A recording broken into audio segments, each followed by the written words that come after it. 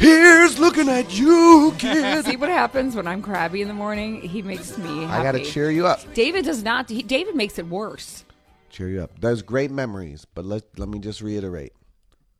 Tony Geary, Tristan Rogers, I think was Robert Scorpio's real name. Someone's going to host a General Hospital reunion. Some of the greats of all time. Susan Lucci, greats of all time, but we underestimate the new people. Maurice Benard, maybe the GOAT. I'm just saying.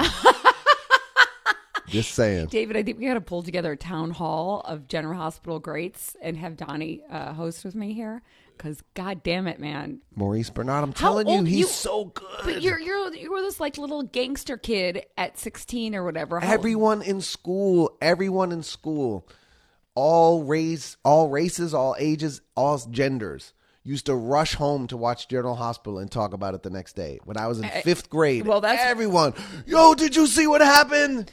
Maybe in Boston, in Chicago. Boston General Hospital was everything. And if you were lucky enough, our school got out too late. You got to watch All My Children. Don't even get me started. Oh, God. Don't get me started on Greg and Jenny. You know more about that than General Hospital? I know a lot.